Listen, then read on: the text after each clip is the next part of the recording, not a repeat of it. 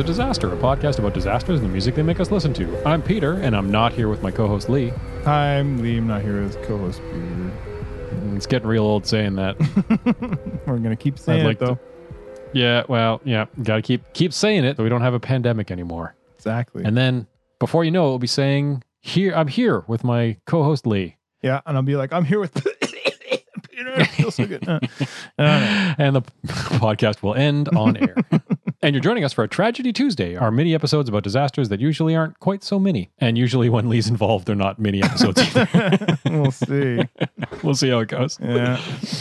Before we get started, I'm just going to do a little bit of housekeeping like I always do. If you're new here, welcome. Hi. We are very happy that you're here and you're joining us. I hope you enjoy this upcoming episode. If you want to go back, I actually haven't said this for a while, but if you want to go back, we don't really do inside jokes per se, but there is a little bit of a callback thing that we do and kind of a running narrative throughout. So if you want to be fully in the know, I recommend you go back to the start and listen to everything. There's a lot of it now. There's like a year of episodes now too. Uh-huh. So, like I said, you're not gonna miss anything. We're not gonna be like making weird secret handshakey whatever jokes. Nah. But still, sometimes we'll be like, hey, remember.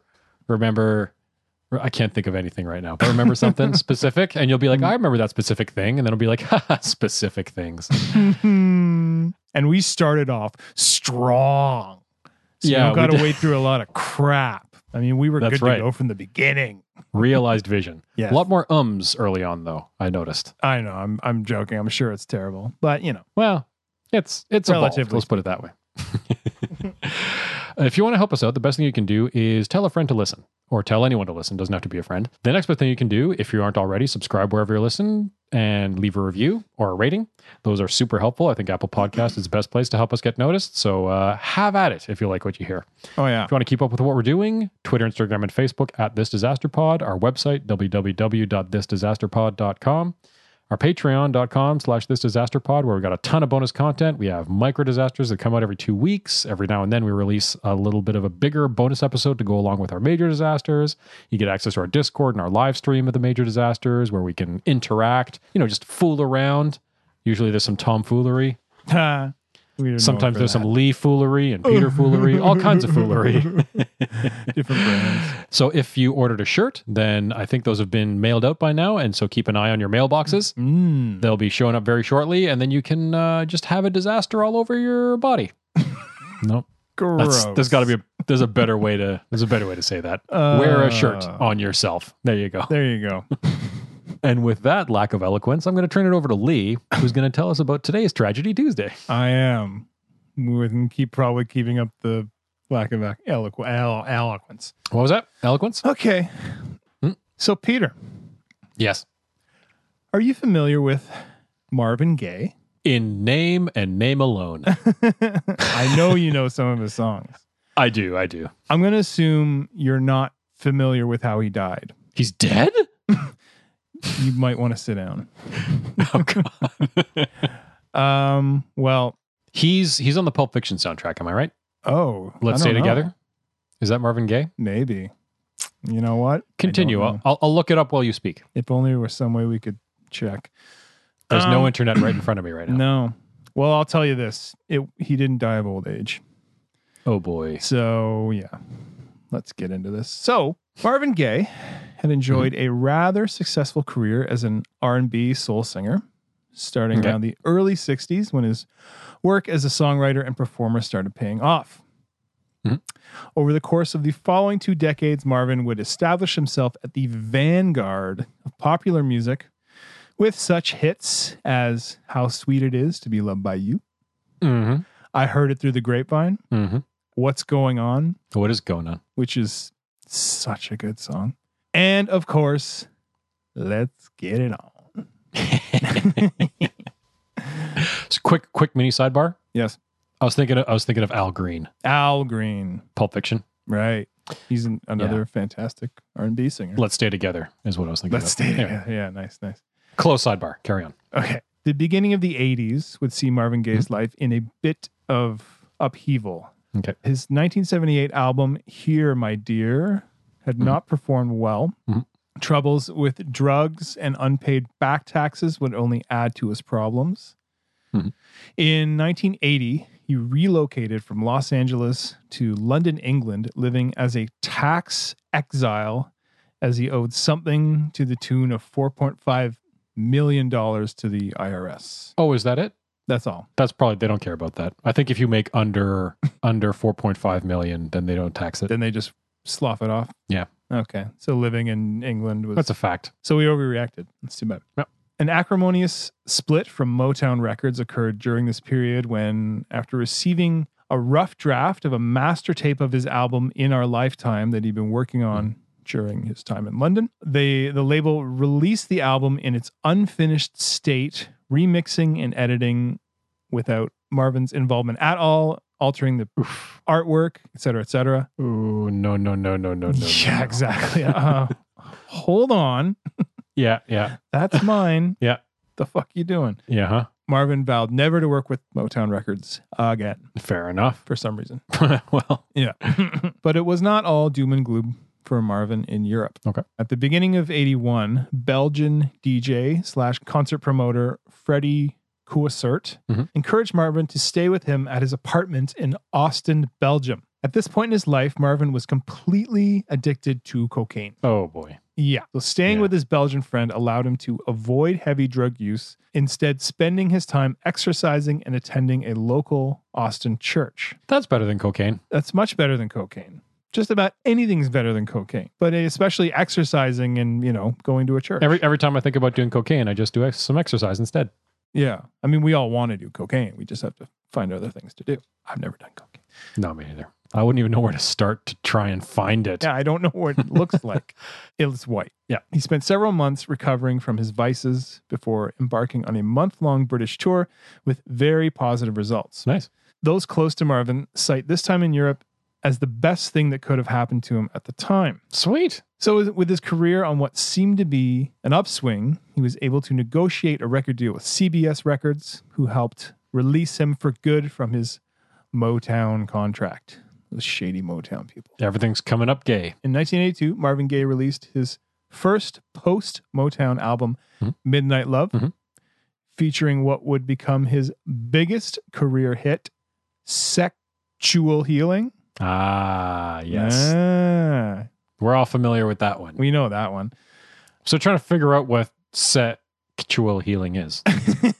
Well, listen to the song and figure out. I'll tell you all Oh. about it. The song would get him 2 Grammy Awards, which was also a career first for him. Oh, sweet. Wait. Oh, I guess production and writing. Like he hadn't won any Grammys prior. Yeah. Following year, 1983, Marvin embarked on the Sexual Healing concert tour, which took him throughout the United States. Marvin, never a fan of being on the road, fell back into cocaine abuse to help deal with the stress of touring. No exercise. I know. He soon developed paranoia, being fixated on the assumption that there would be attempts made on his life.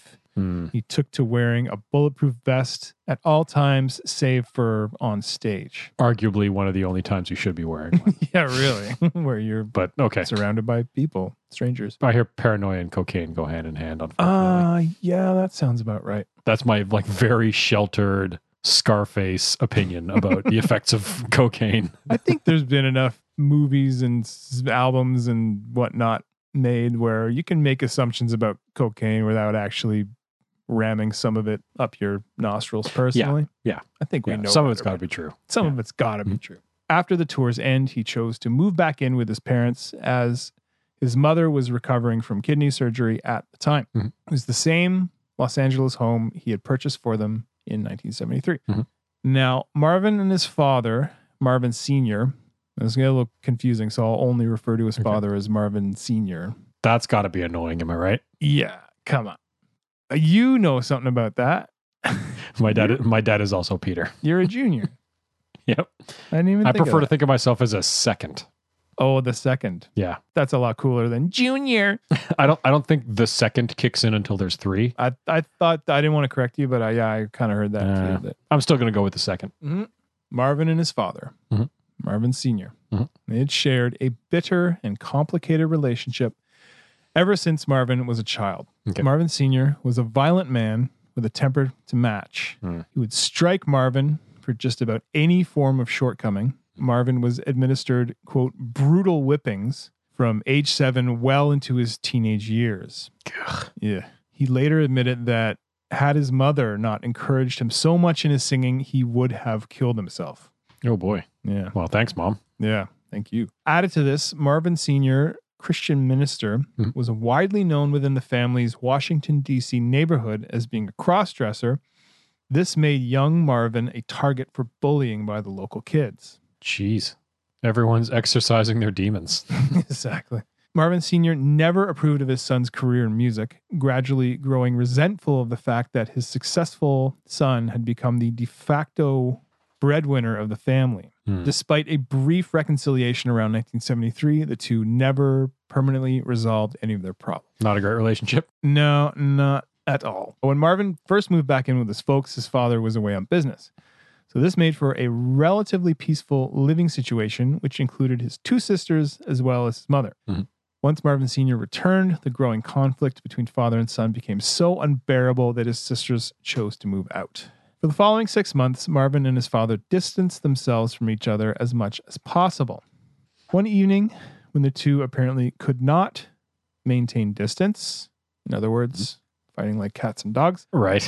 That's a nice way of putting it. Yeah. Marvin Sr. called the police to remove his son from his property. Marvin briefly stayed with one of his sisters before returning to his parents' home. His reasoning being, and he stated to a friend at the time, quote, "After all, I have just one father. I want to make peace with him." That's nice, but Yeah, it is nice. probably doesn't end well.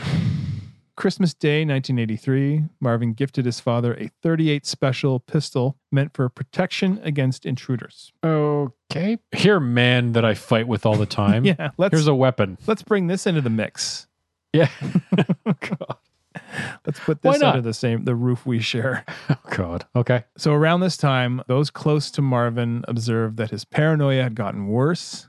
He was afraid to leave his room and spoke often of suicide and death. Oh, boy. And he sometimes wore 3 overcoats and put his shoes on the wrong feet. Okay. At one point, a possible attempt at suicide was made when he jumped out of a speeding sports car. He ended up with nothing more than minor bruises. Okay. His sister Jean later contended that there was no doubt that Marvin wanted to die and that he couldn't take any more. This started off all hits and cocaine. That's I going know. off the rails. But even, but when you think of his music, it's so joyous and, Yeah. let's get it on. And Yeah, exactly. I mean, there's a dark side to everything, but holy shit. I guess I kind of mentioned Scarface. It's taken a kind of Scarface trajectory at the moment. Kinda, yeah. Around the end of March of 1984, Marvin's parents had been involved in an ongoing argument about a misplaced insurance policy letter. Okay. At one point, his parents brought the argument to Marvin's bedroom. Marvin responded by demanding that his father leave his mother alone. Marvin Sr. complied by leaving the room and yelling throughout the house for the remainder of the evening. Okay. April 1st, 1984, approximately 12:30 in the afternoon. Uh-oh. Yeah, we're zeroing in. Times. Times are never good. The argument over the document flares up again. Okay. And Marvin, again, intervenes when the argument once more ends up sort of inside and outside his bedroom. Right. Marvin orders his father not to come into his bedroom. Marvin Sr. responds by charging in to verbally attack Marvin's mother, Alberta. Marvin again orders his father to leave. When this did not work, Marvin became enraged and shoved his father out into the hallway, proceeding to kick and punch him. Okay. Yeah. How old is Marvin at this point? He's going to be 44. Okay. It's just when you describe, obviously it's a weird messed up situation, but when you describe it being kicked out of his room and being in his room. Yeah. Sounds like we're kind of talking like about a teenager. I know. It's so weird. Yeah. Like his bedroom, their bedroom. It's Yeah. They're just rooms in a house that these adults live in. Come on. Yeah. Yeah. So he administered the beating all the way to his parents' bedroom. He basically beat him down the hallway.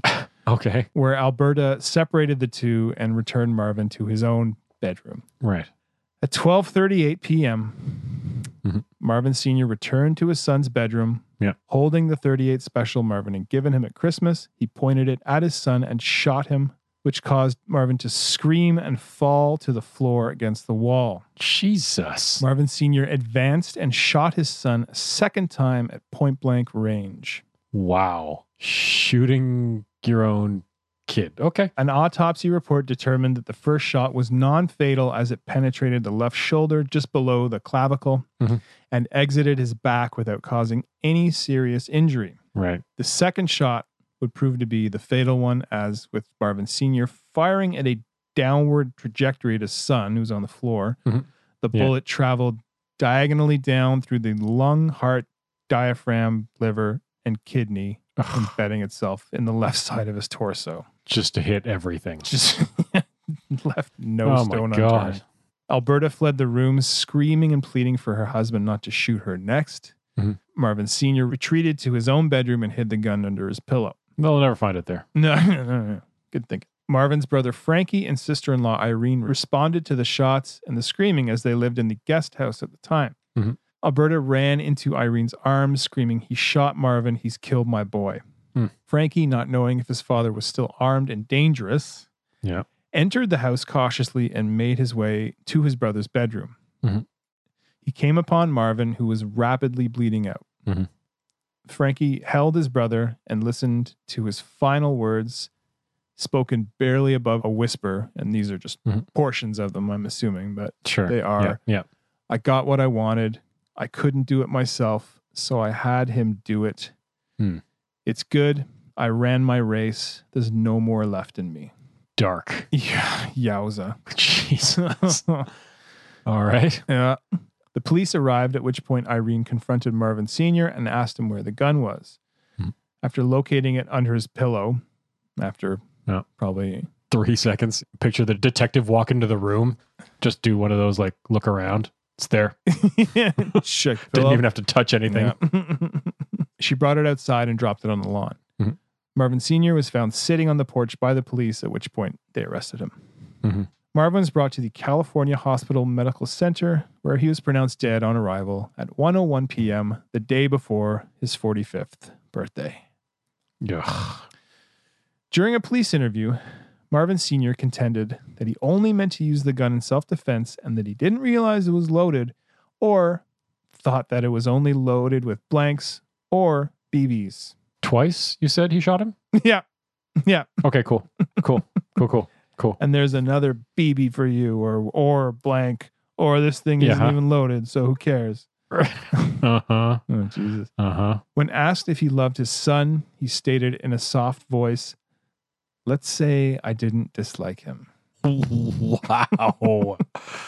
Yeah, you know what? At some point in the future, I hope that when somebody asks my son what he thinks of me, I hope he says, let's just say that I don't dislike him. Yeah, let's not say that. I mean, let's not go too far.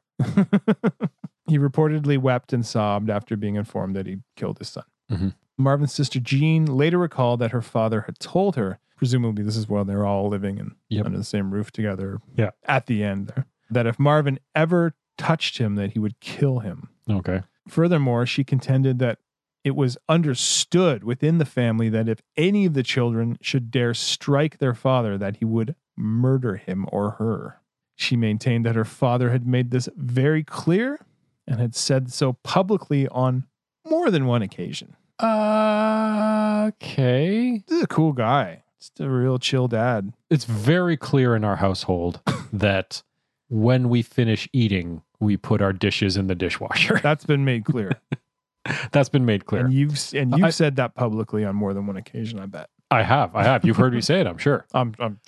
It's so foreign and bonkers to me. Right. Like, our father made it very clear that if we touch him, he'll kill you. Right. Like, if you dare strike me, just know, well, I'll murder you. Okay. That whole parental child relationship, that won't come into play. No. That won't. Jeez.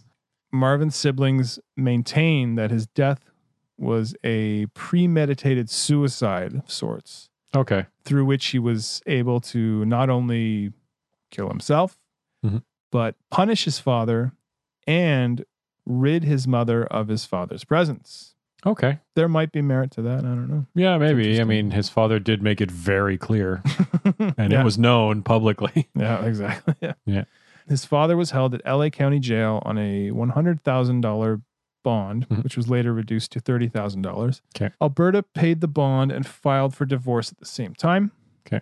When all was said and done, the judge offered Marvin Sr. a plea bargain, this being in lieu of the drugs found in Marvin's system during the autopsy, those being cocaine and PCP, Okay. which the latter in particular is sort of conducive to violence. Like Sure. people will go nuts. Yeah. As well as the pictures of the injuries Marvin Sr.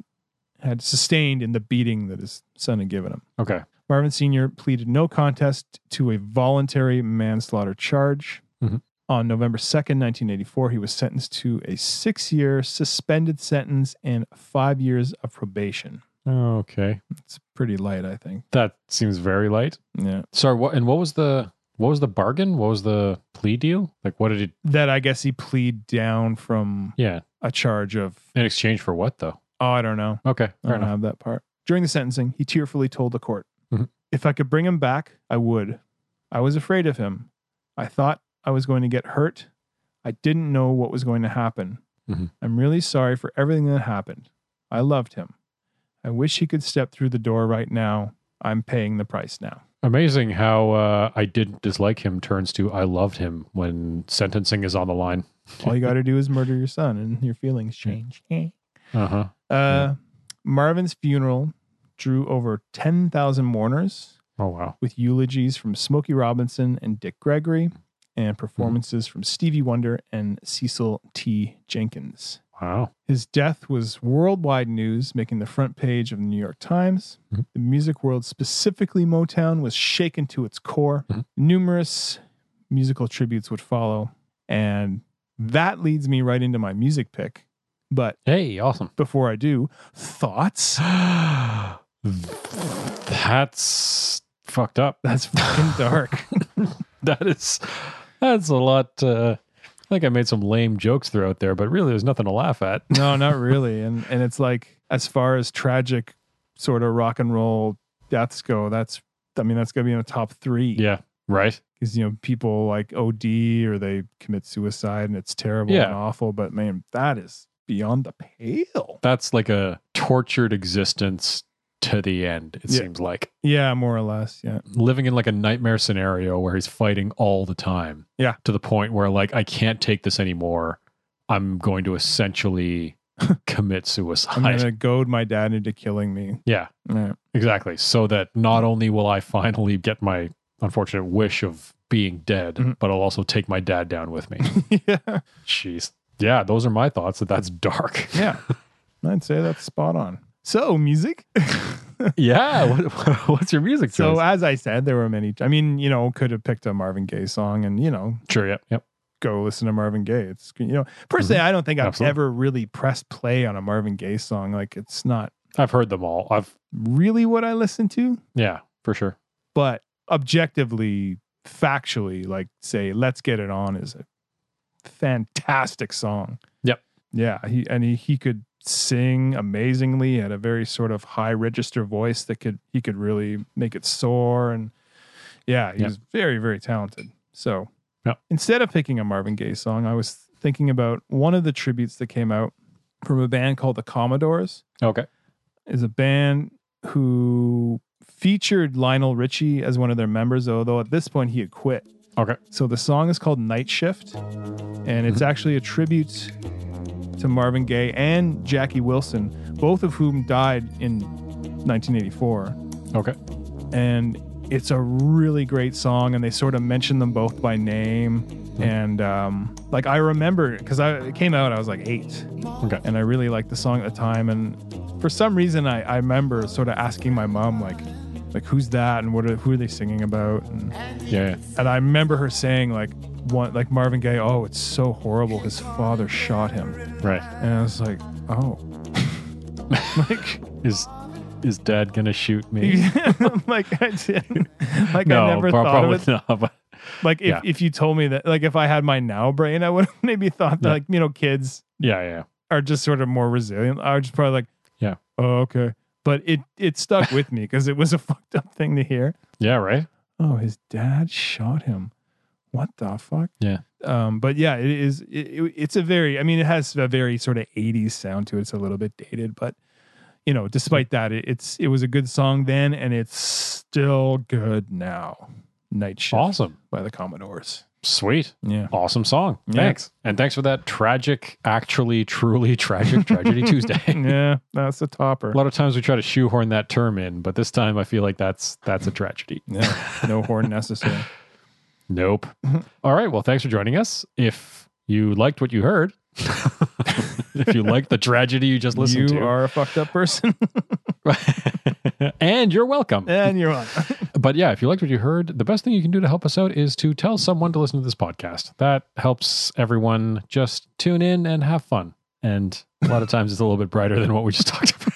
We're having fun right now. Trying to be upbeat for this outro right now. All I can think about My next one, I'll just talk about like some failed record company or like no, that was stubbed their toe. Or that was a really good one. I loved that was an awesome episode. But it's just it's a story worth knowing just because it's out on its own. It's if you're interested in disasters and the disastrous ends of musical careers, that's one you got to know about. Yeah. So anyway, if you want to help us out, the best thing you can do is to tell somebody to listen to this podcast. You can also subscribe and leave a rating or review wherever you listen. I think Apple Podcasts is probably the best place to do that, just to help us get exposed, get more people listening, and help us make more great content. If you want to keep up with what we're doing, you can follow our social medias at This Disaster Pod, Twitter, Instagram, and Facebook. You can go to our website where you have everything in one place, thisdisasterpod.com. We also have a patreon.com/thisdisasterpod with tons of bonus content and access to live streams and our Discord where we do lots of talking with everybody who wants to talk. If you ordered a shirt, they're probably on their way right now. So keep an eye on your post box, your mail box, your post office, Your P.O. box. your carrier pigeon. Yep. Any way that you get mail, just keep an eye out because it's coming. They're coming. Pack Mule. Pack Mule's the big one. Yeah, that's the one. Good. And I think that's pretty much all I had to say. Lee, you got anything to add? Just, if you're going to post stupid shit on the internet, think twice because it's probably stupid. Agreed. And someone probably already posted it and they're stupid. I just know it's stupid. That's why I stopped using my Facebook pretty much. Because I realized that everything I post is stupid. It's just a big stream of stupid. Awesome. Well, thanks for joining us, and we'll see you in our next major disaster. Goodbye. Bye.